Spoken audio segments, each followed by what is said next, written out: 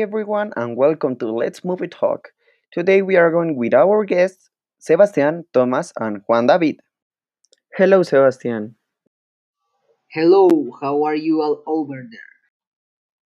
Hi, Thomas. Hello to all movie fans. Hi, Juan David. How are you?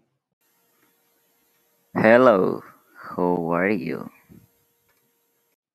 Fine, thank you. Okay, in this first episode of Let's Movie Talk, we are going to talk about a very famous movie and, in my personal opinion, my favorite movie, Back to the Future. But Santiago, there are three Back to the Future movies. And which one will we talk about today? Yeah, Sebastian, I know. There are three movies in this saga, but today we are going to focus in the first movie to give an introduction about this fantastic saga.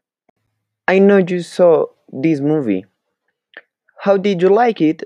Tell me a little bit about this fantastic movie. Okay, in my personal opinion, the best movie of the saga is the first part of the saga, the one movie. I really like the futuristic theme, the outfits, and how this plot unfolds during the movie.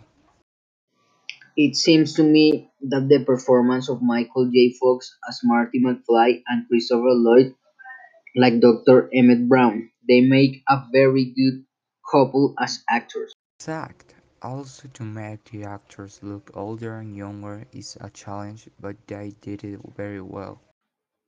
I think the DeLorean was the best car they could choose to be a machine of the future. Continuing with the plot of this movie, Thomas, tell me, what do you think, or what do you think about Marty McFly trying to get the parents to know each other so that he and his brothers don't disappear? I think it is a good idea for the directors to do that type of plot during the movie, that although it is risky they did it, and it ended up being a good movie.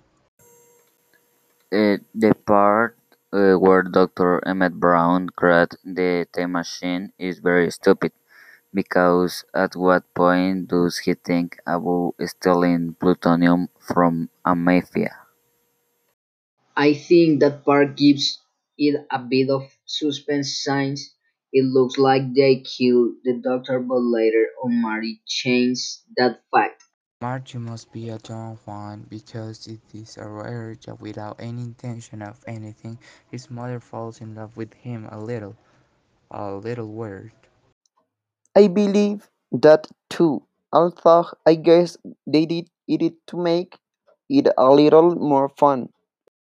I don't understand why, if this movie is set in 55, almost 30 years later, the doctor is about the same age. If he was already old in the 50s, I can't imagine how many he would have in the 80s. It's a good point, although to be honest, I don't have an answer for that. Okay, guys, we are out of time, but I hope you liked today's episode and hope to see us soon. And to our listeners, thanks for listening. This was Let's Movie Talk, and we'll see you the next time.